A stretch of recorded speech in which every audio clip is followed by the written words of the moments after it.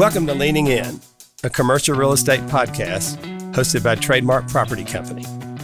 Join me, Terry Montesi, CEO and founder of Trademark, and other Trademark leaders as we talk to industry experts about the future of retail, multifamily, and mixed-use real estate.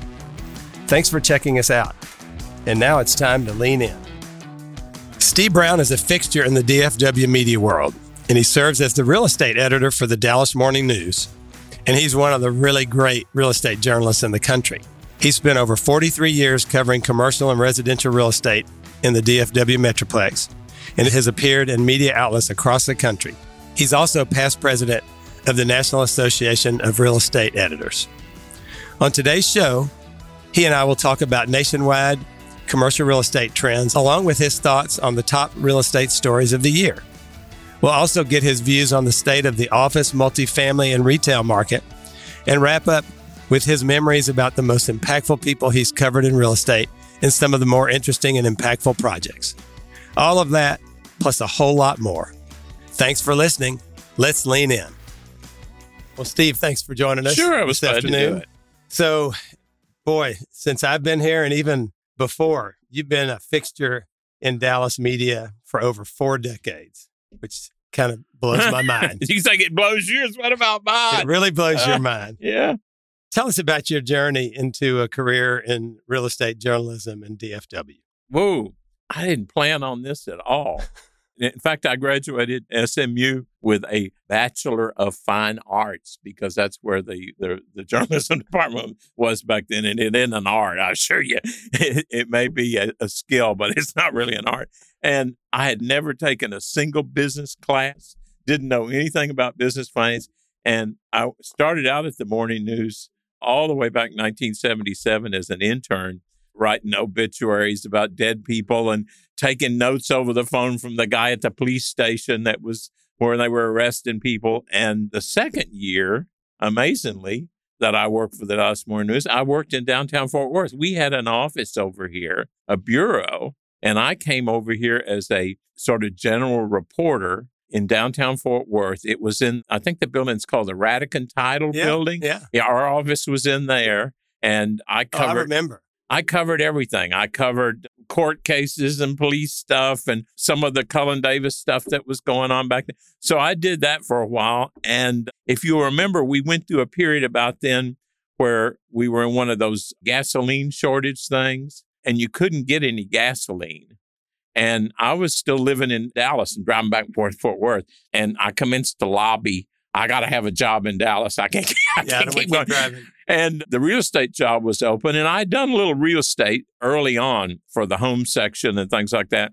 And basically, they gave me the real estate writer's job. And I went into it, had no idea what I was doing. I remember one of the first meetings I had with one of our big old-time developers, John Ulick, who's gone now. I knew Mr. Ulick. And it was like, now, what do you do? I had no idea what the man did. He was so kind. There were a bunch of guys like that said, He was a great guy. We're going to be stuck with this idiot. Let's see if we can train him how to do something. So I was real fortunate. But yeah, that's how I ended up here. And it just stuck. Now, I'm in Dallas-Fort Worth. If I'd have been in Cincinnati or Kansas City or Omaha or pick a place, there's no way you can have longevity in real estate writing in those places because real estate is just a sliver.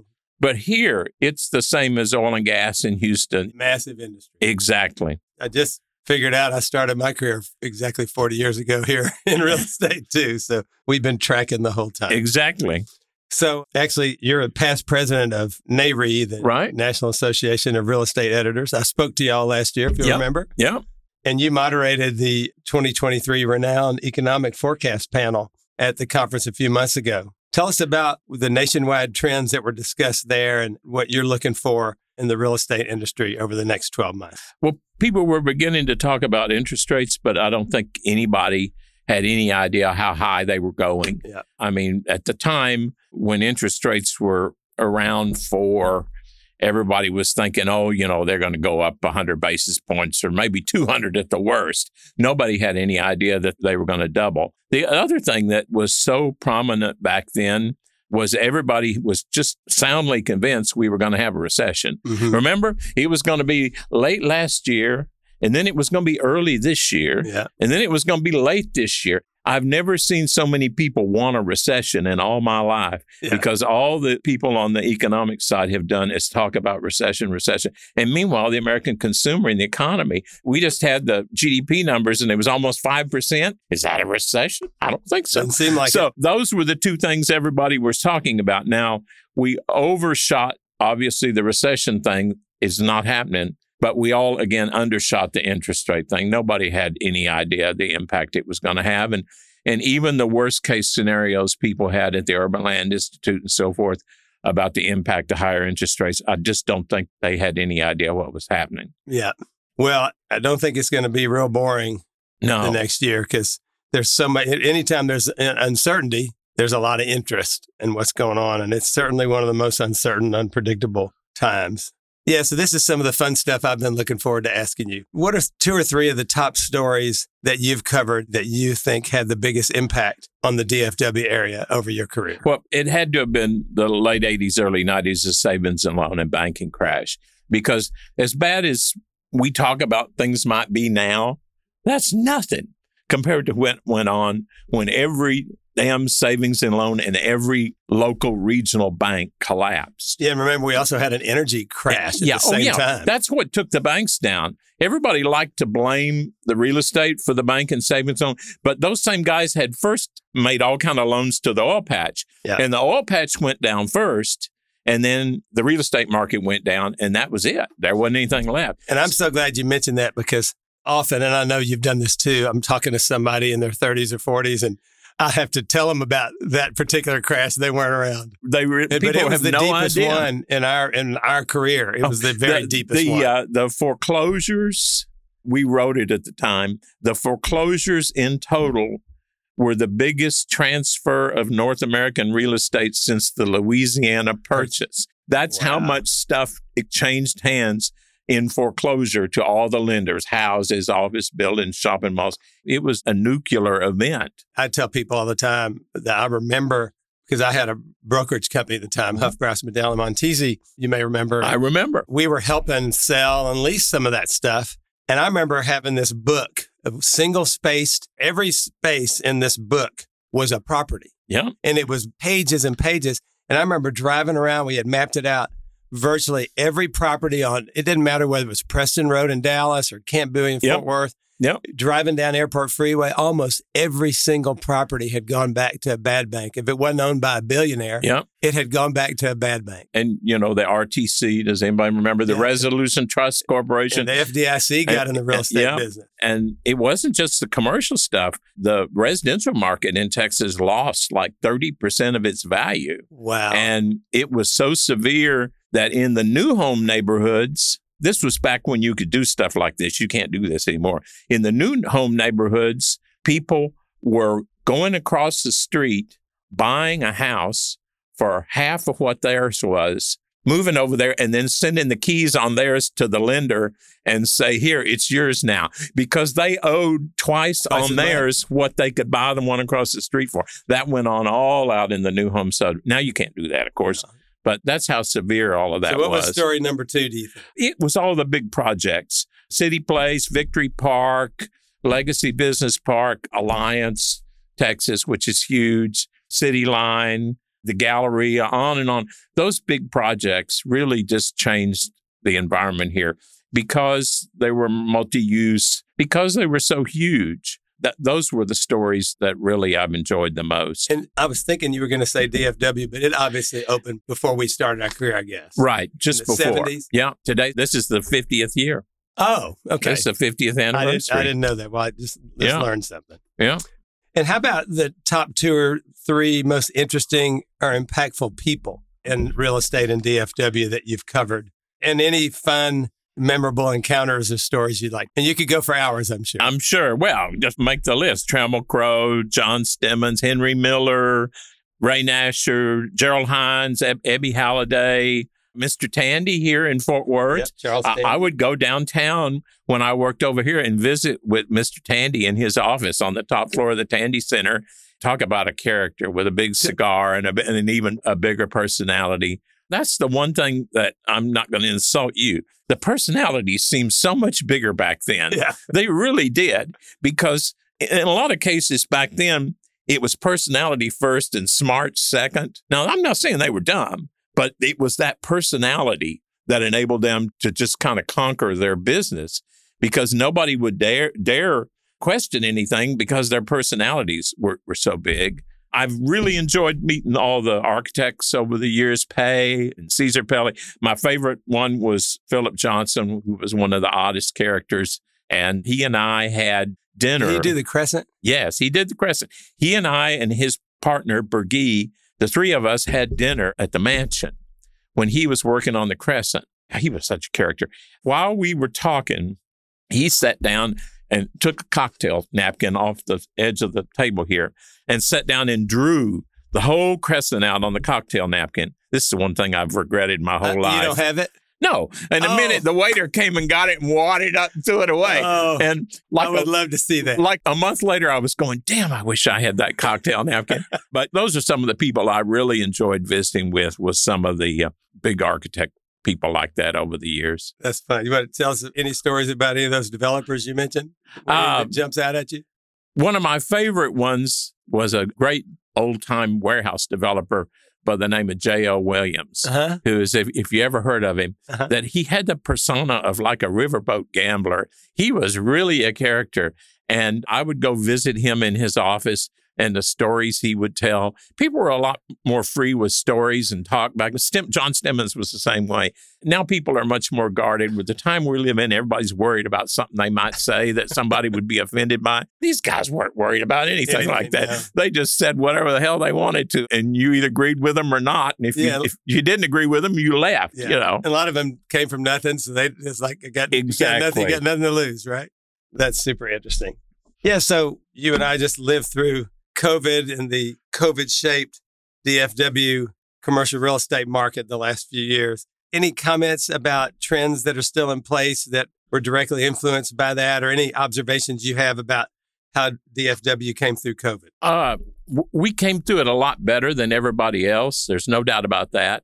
I really have been stunned how hard it is for companies to get their people to come back to work. Yeah. I don't understand that. And I go around tour these new office buildings, and they're putting in all these pickleball courts and all this kind of stuff. And I'm going, why are y'all doing that? And they go, oh, we got to do this to get people to come back to work. Now I'm like, well, I thought that's why they got a check every 2 weeks, is I didn't think you needed to have pickleball for them to come back. So the fact that that's lagged so long. Now, our company, we're in the office 3-4 days a week.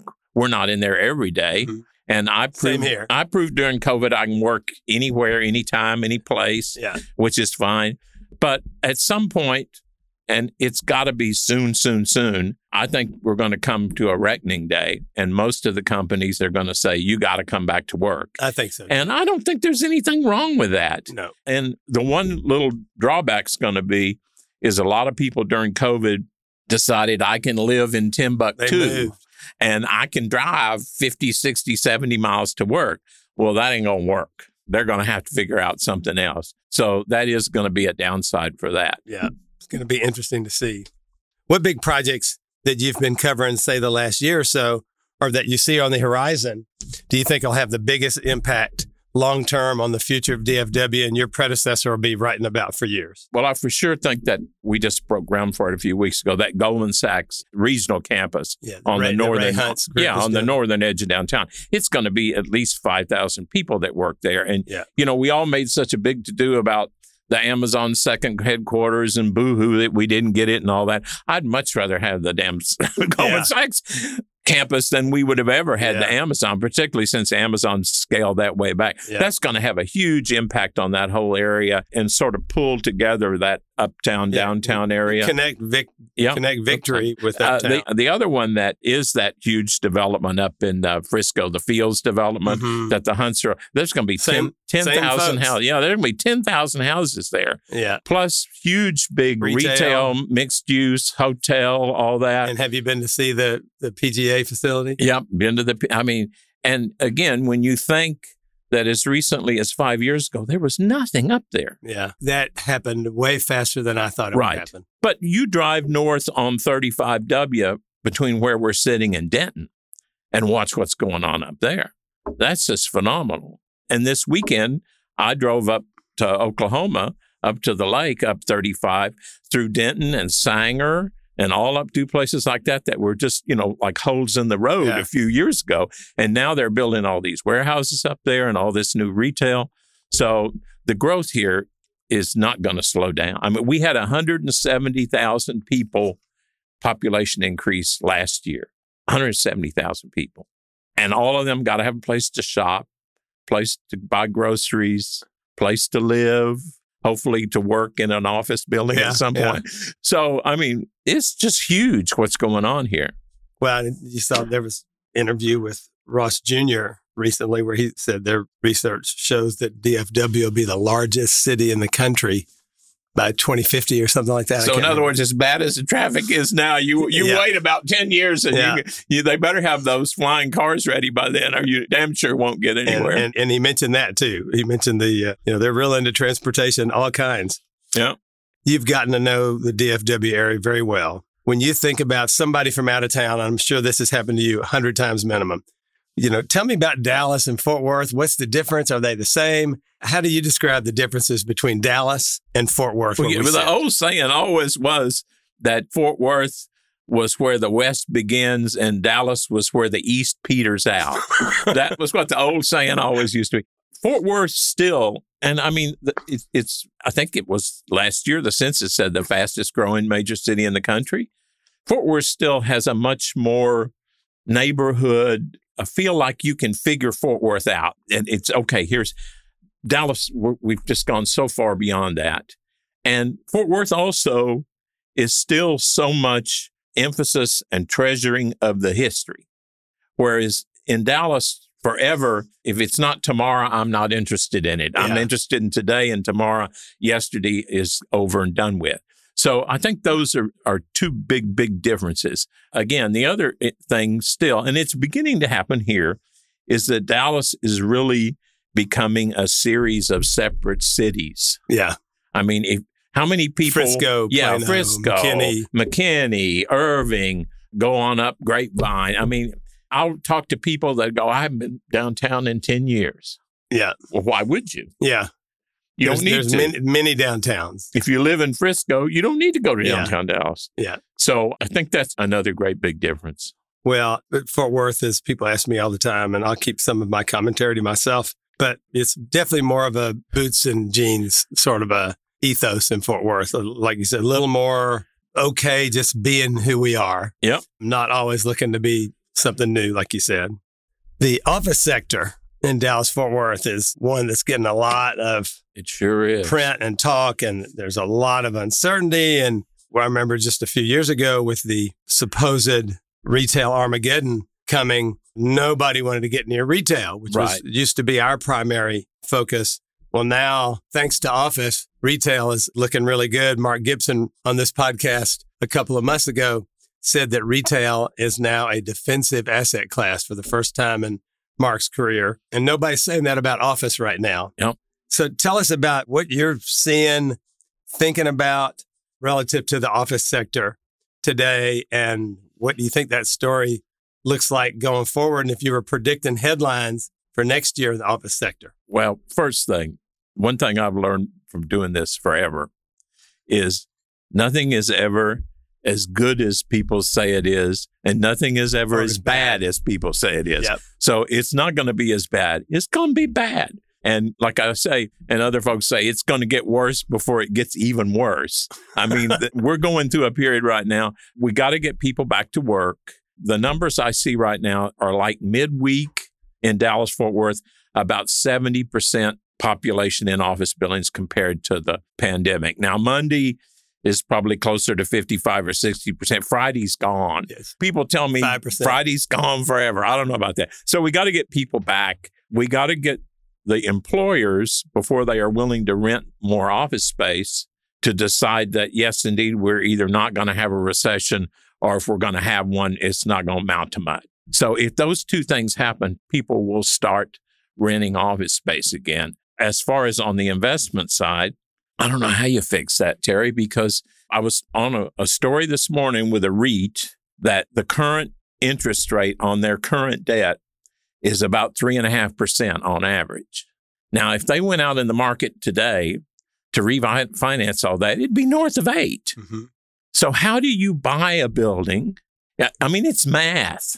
Yeah. You got to double the income to afford a double debt service. How do you do that? With downward pressure on rents and occupancy. Right. And if the people out there who think that the interest rates, I still talk to people that go, oh, by this time next year, interest rates will be back down again. It's like, come on, man, are you crazy? Nobody I talk to. There's some people out there, there's still people that believe in unicorns, whatever. Yeah, exactly. They think that somehow as soon as the Fed sees it, they're going. So we got it. Now, the weird thing I don't understand at all is in the last year in Dallas-Fort Worth, we have added the new numbers, 60,000 office jobs. And office absorption has dropped by about 1 million feet. Where are those people? Where are they going? I don't understand that. Hoteling is causing a lot of people to need less space. The fact that, like you mentioned, people aren't all coming to the office every day. So there's a whole lot of folks, a lot of big companies have gone to hoteling over having your own office.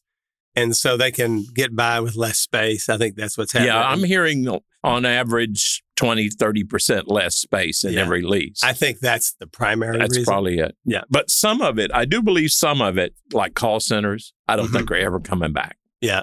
Because there's really no reason to have those people all sitting chock-a-block in a row doing that when they can be sitting at home and do it there and they monitor their calls. Sure. If they're talking to the dog or whatever, they're not going to pay them. So that will never come back. I really think, I know never's a long time, but I really don't think that's going to come back. And if you look out there, there are a lot of those call center buildings vacant right now.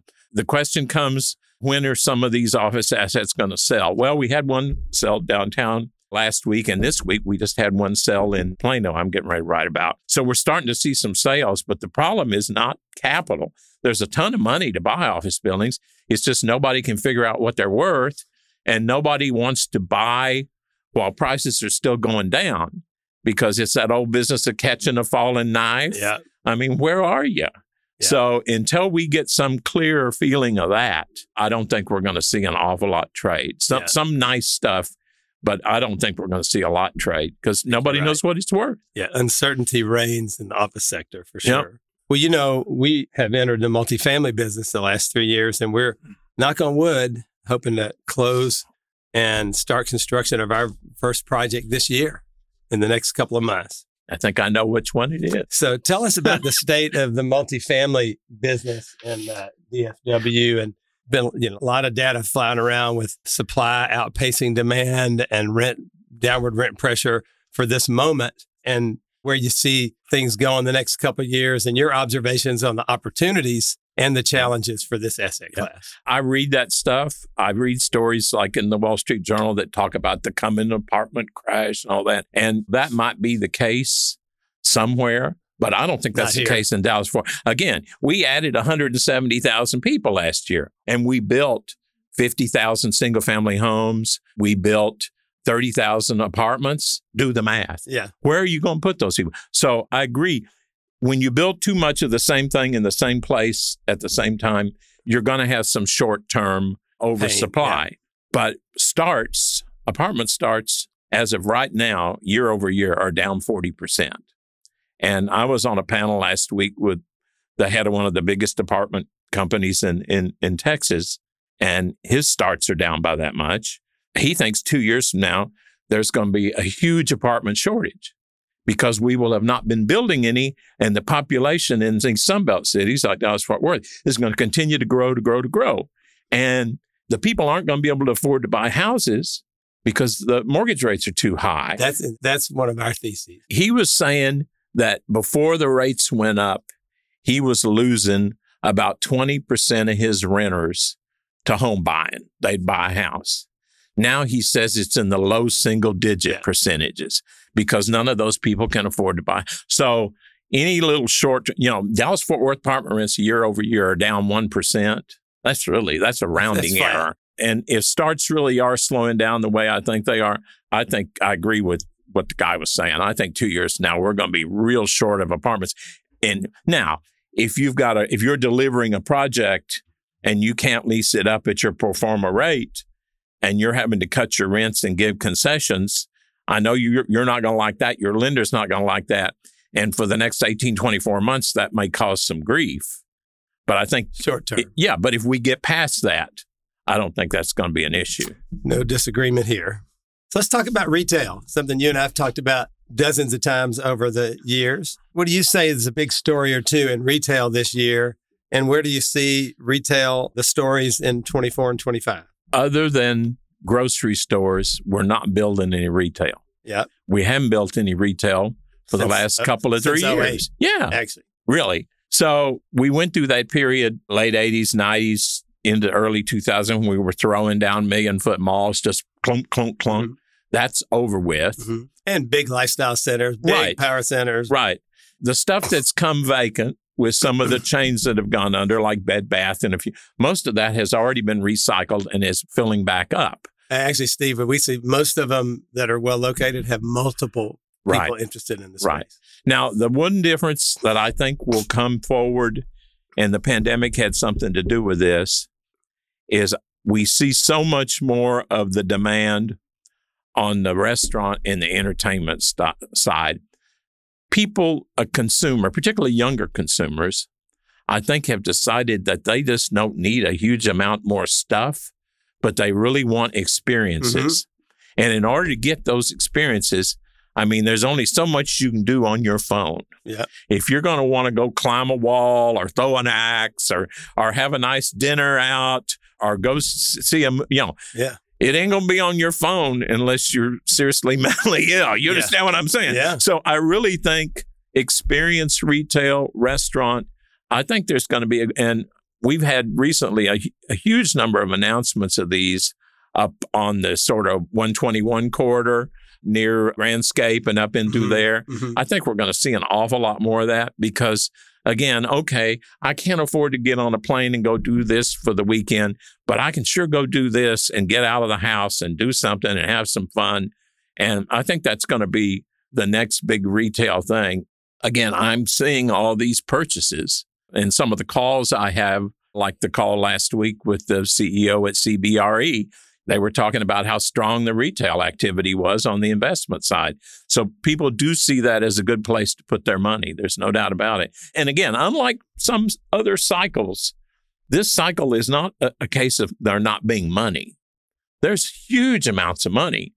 It's just, it's very smart and it's not going to fritter itself away. Yeah.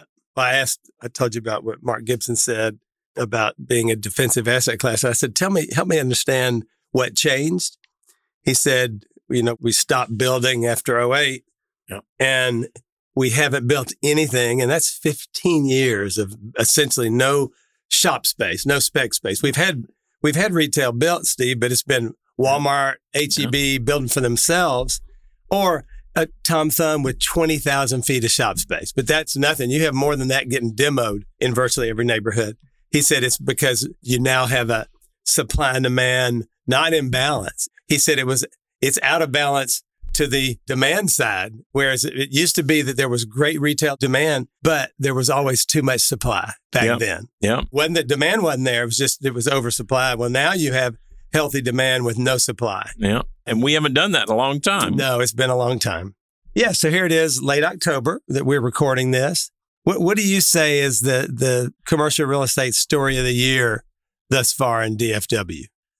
I think the fact that we've had 4 huge financial institution projects kick off, the Goldman Sachs thing in Dallas, Wells Fargo in Irving, Teachers Insurance out in Frisco at the Cowboys complex. They're putting thousands of people in a new tower out there. And finally, Bank of America has announced a new office for over 1,000 people on Woodall Rogers, Clyde Warren Park in Dallas.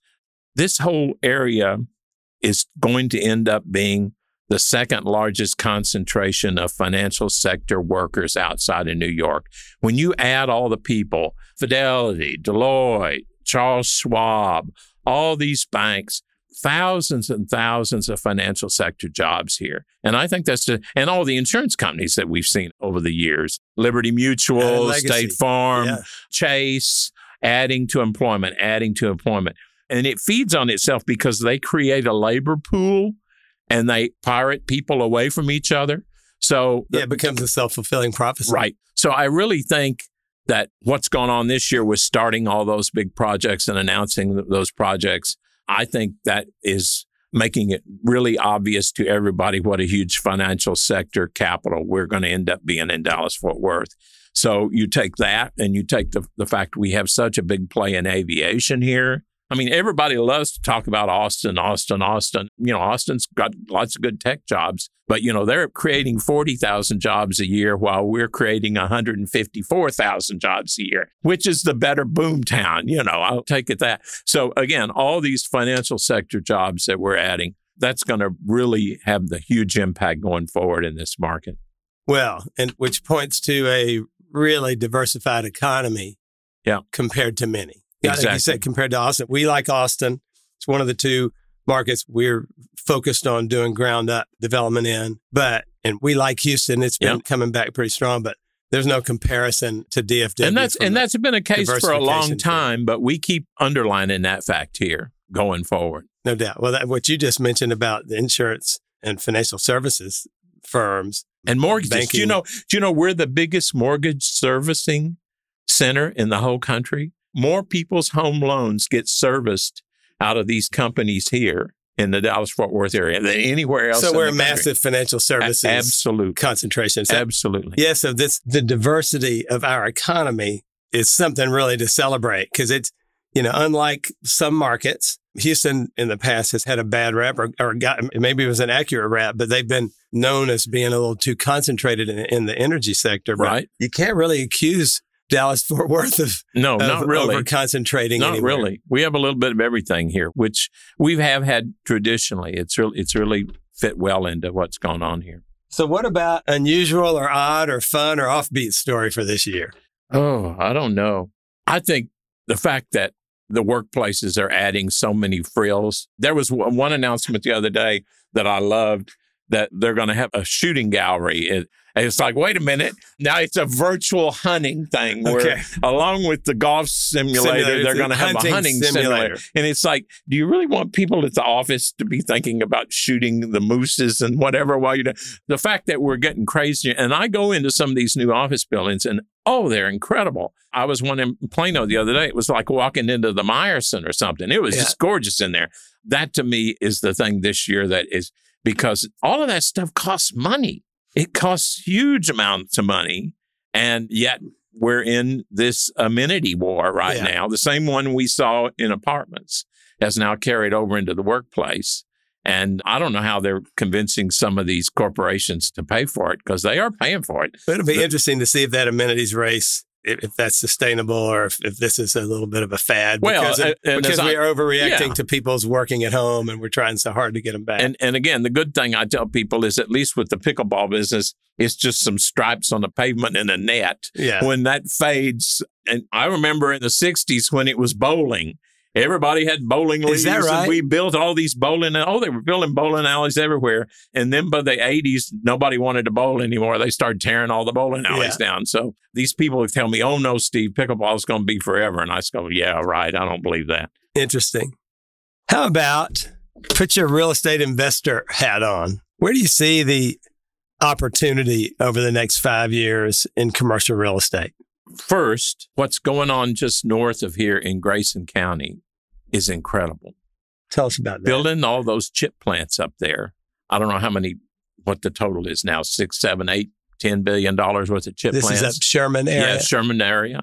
And the fact that that's going to increase employment up there, those chip plants are going to employ thousands and thousands of people. We've already had the pull north going on forever. This really finally is going to meet the prophecy of the Dallas-Fort Worth area growing to Oklahoma because that's really where it is. And, I've announced a couple of big projects up there on Lake Texoma of thousands of houses. Yeah. And with all the jobs that are moving up that way, not just to Sherman, but also McKinney and up that way, I think we're going to see the growth up there is, I'm already talking to people who are on the commercial real estate side who are up in Grayson County buying sites and planning deals up there.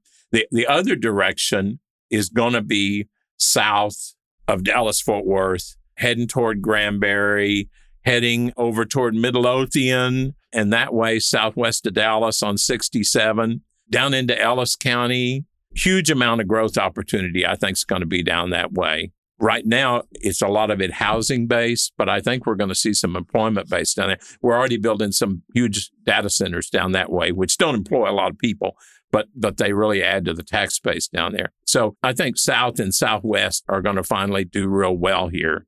But all that stuff going in Grayson County, if you drive up in Grayson County down 75 and look over there where they're building those tech plants, it looks like the New York skyline. I kid you not. Really? I've never seen so many construction cranes. So you saw that when you went to Oklahoma recently, right? Yes. Really is incredible. Wow.